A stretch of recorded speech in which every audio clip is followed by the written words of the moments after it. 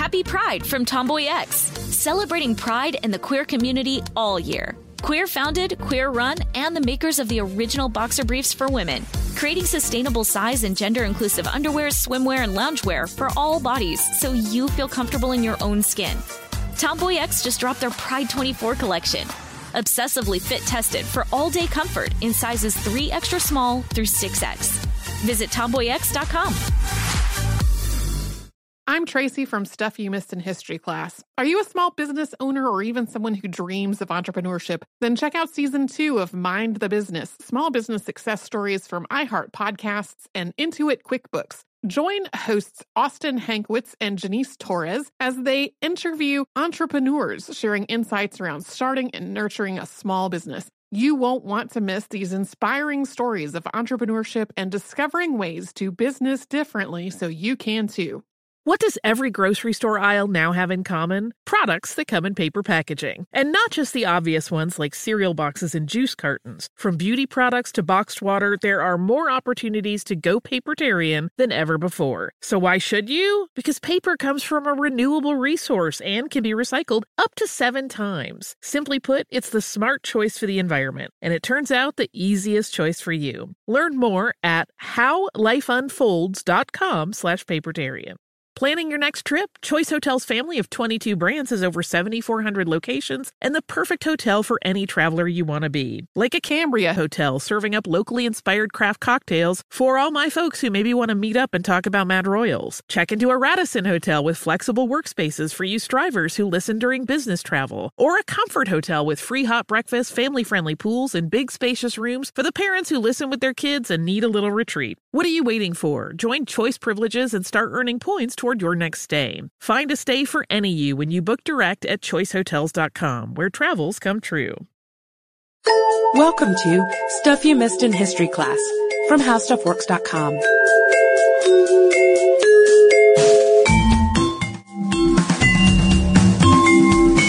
Hello and welcome to the podcast. I'm editor Candace Gibson, joined by staff writer Jane McGrath. Hey, Candace.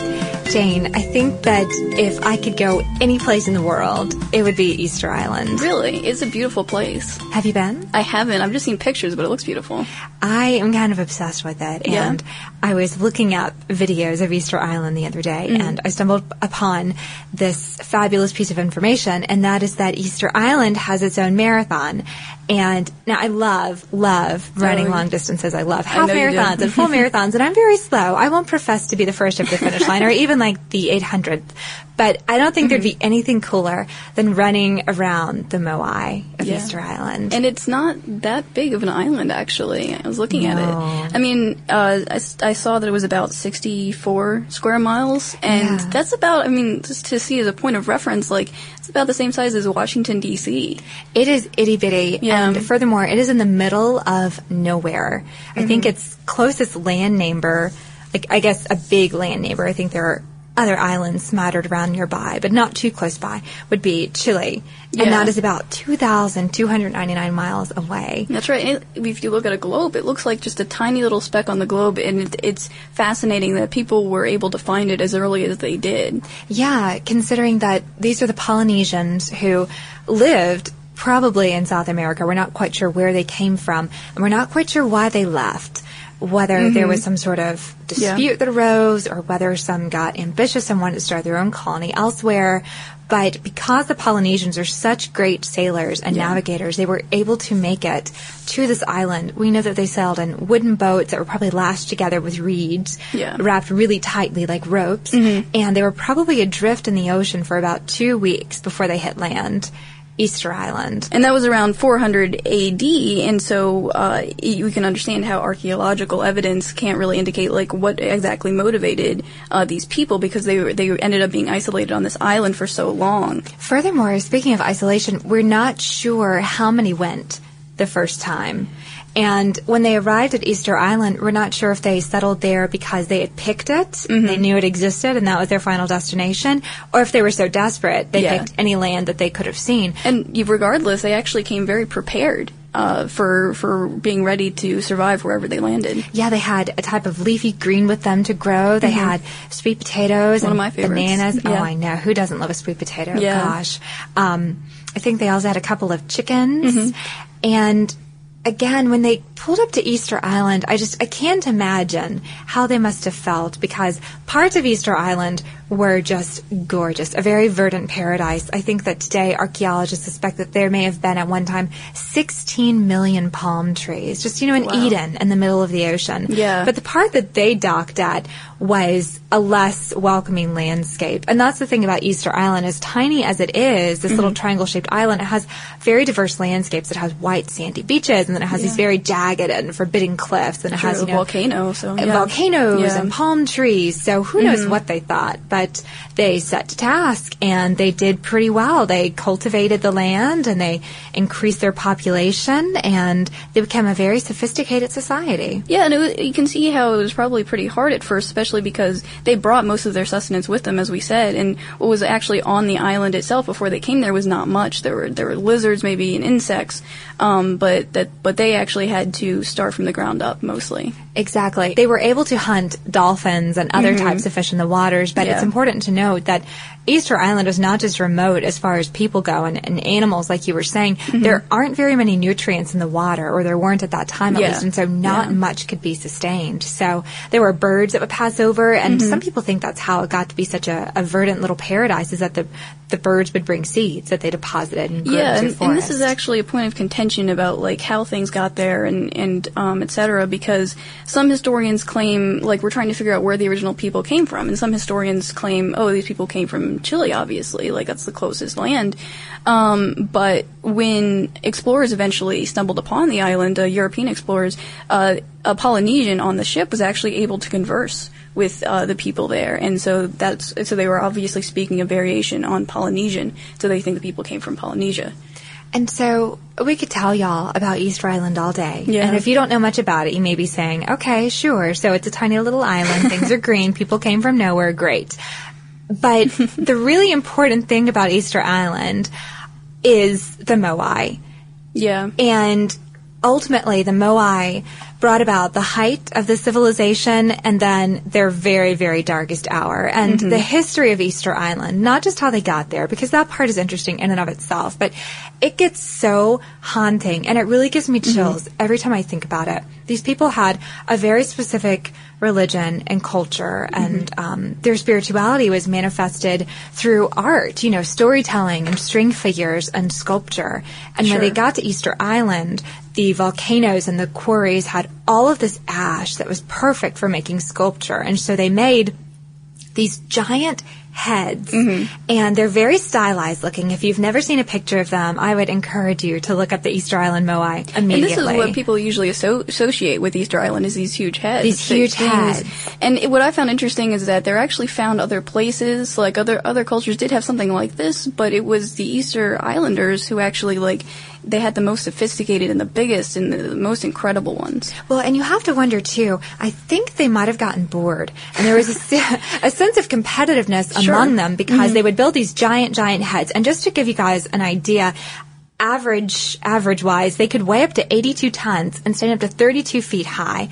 They were huge. They were just giant heads. They didn't have necks, but they had these really long earlobes, and they were very stylized in their features with their long noses, and their eyes were sometimes ornamented with coral or obsidian, but they look very phallic, and perhaps archaeologists say that's because the population was always struggling to reproduce. Yeah. And they were obsessed with fertility gods, I believe. They were. Yeah. They were. So they could be phallic in homage to fertility gods. And speaking of which, because the population was so challenged, they had to inbreed. And so even to this day, you'll find some Easter Islanders who have 6 toes on each foot. Isn't that that's very interesting. And I guess that also probably stems from the fact that they had a class system, even within this tiny island. Their population had a class as an upper class and a working class sort of thing, and I imagine that contributed to separating how people bred.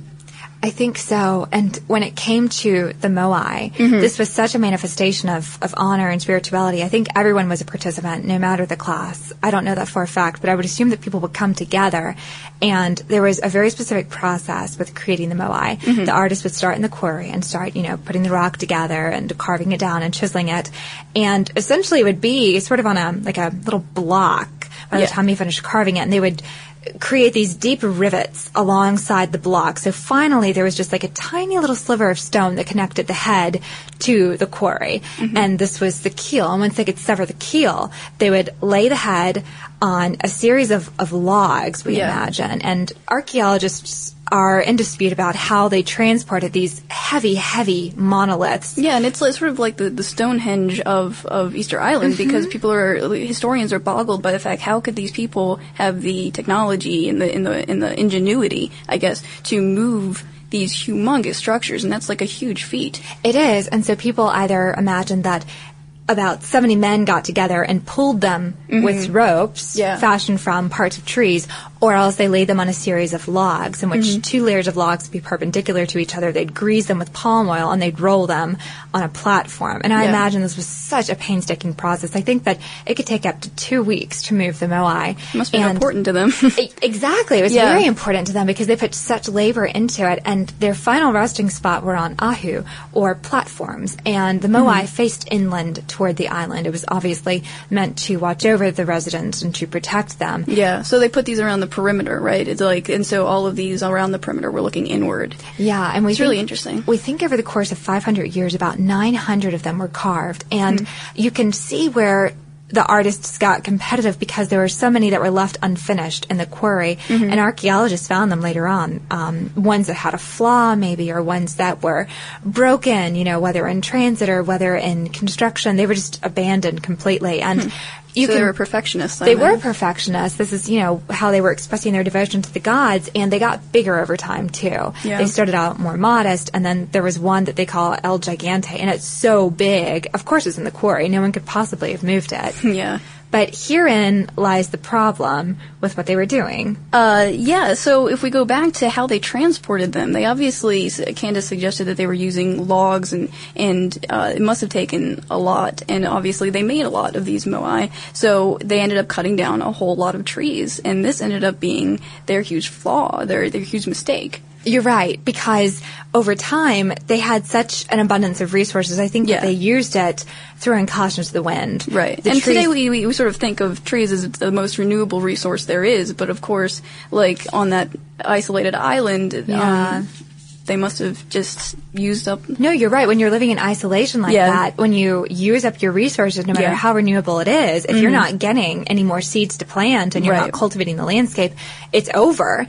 And that's what happened, because not only did they cut down all the trees, but they essentially caused all the topsoil on the island to wash away because the roots weren't there to hold it down. Furthermore, they were using the trees to make boats, to go out and fish for dolphins and porpoises. And this is especially sad to me, it's just that they couldn't make boats anymore. They couldn't fish because they couldn't make boats because they didn't have trees. And what's worse than that, not only could they not fish, not only could they not grow crops, after they realized that they had destroyed their island and all the trees were gone, they didn't have anything left to make boats with to flee the island.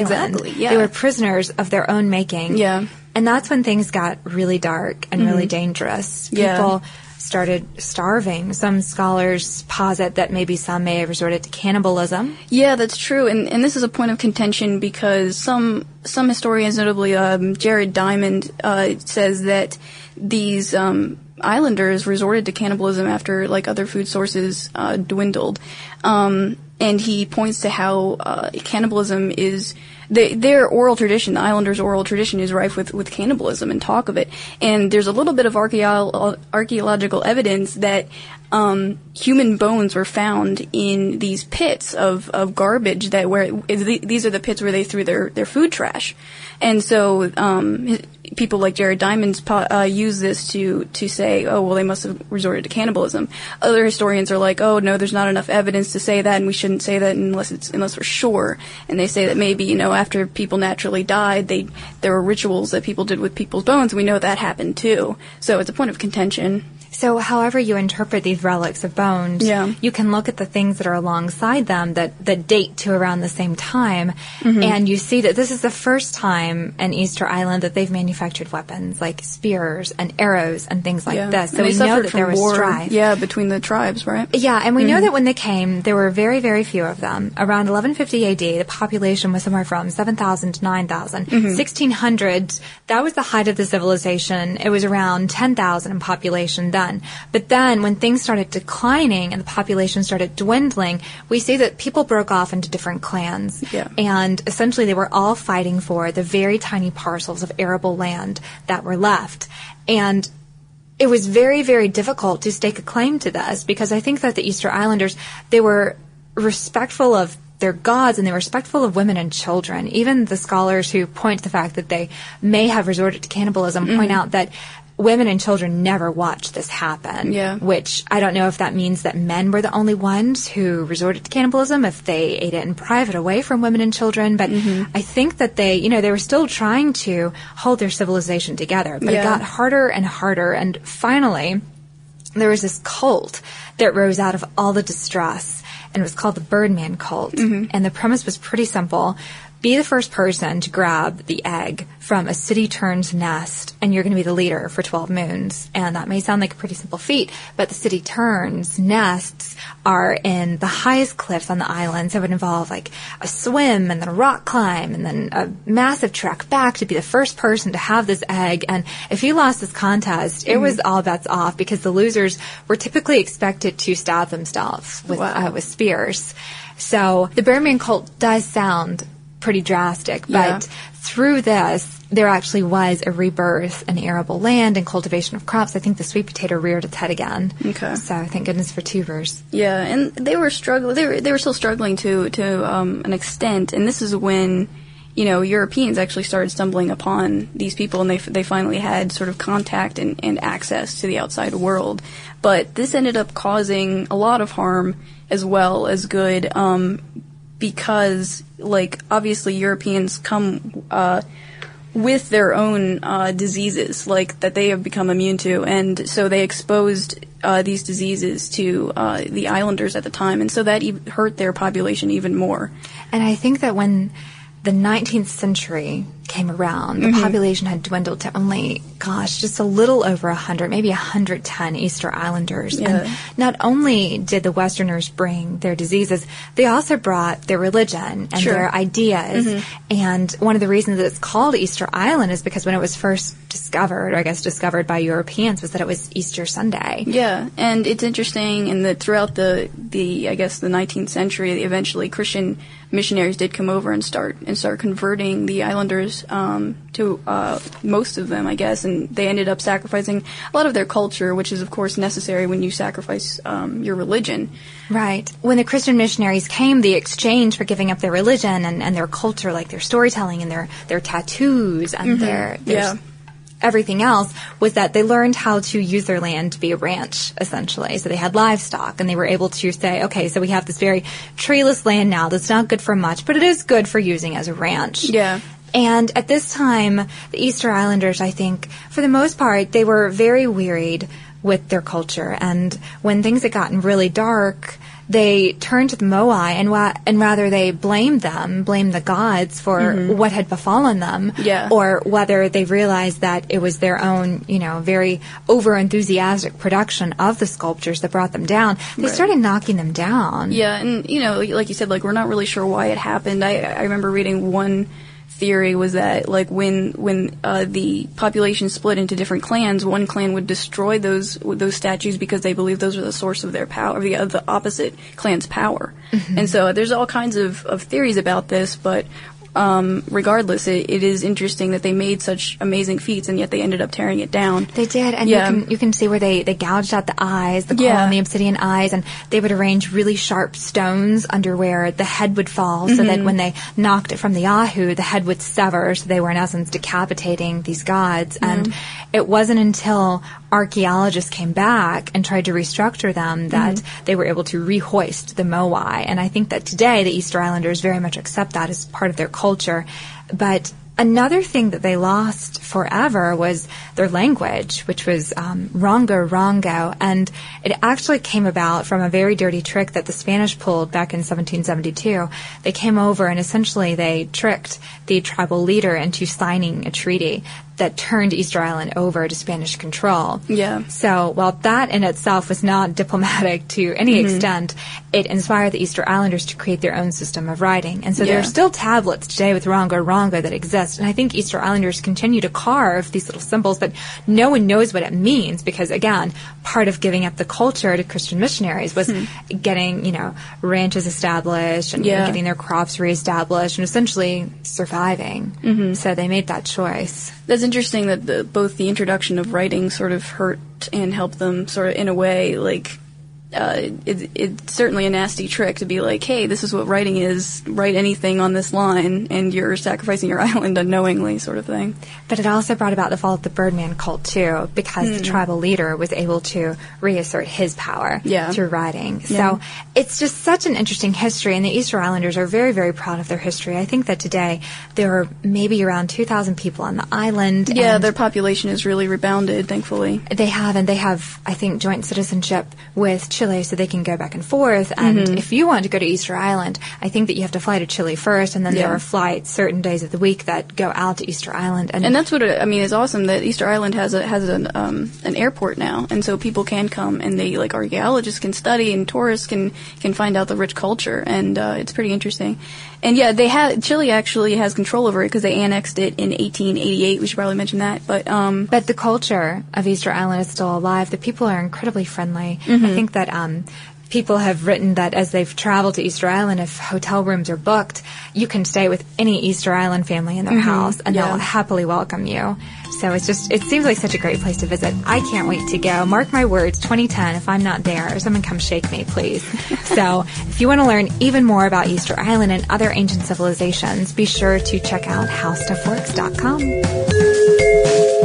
For more on this and thousands of other topics, visit howstuffworks.com. Let us know what you think. Send an email to podcast@howstuffworks.com.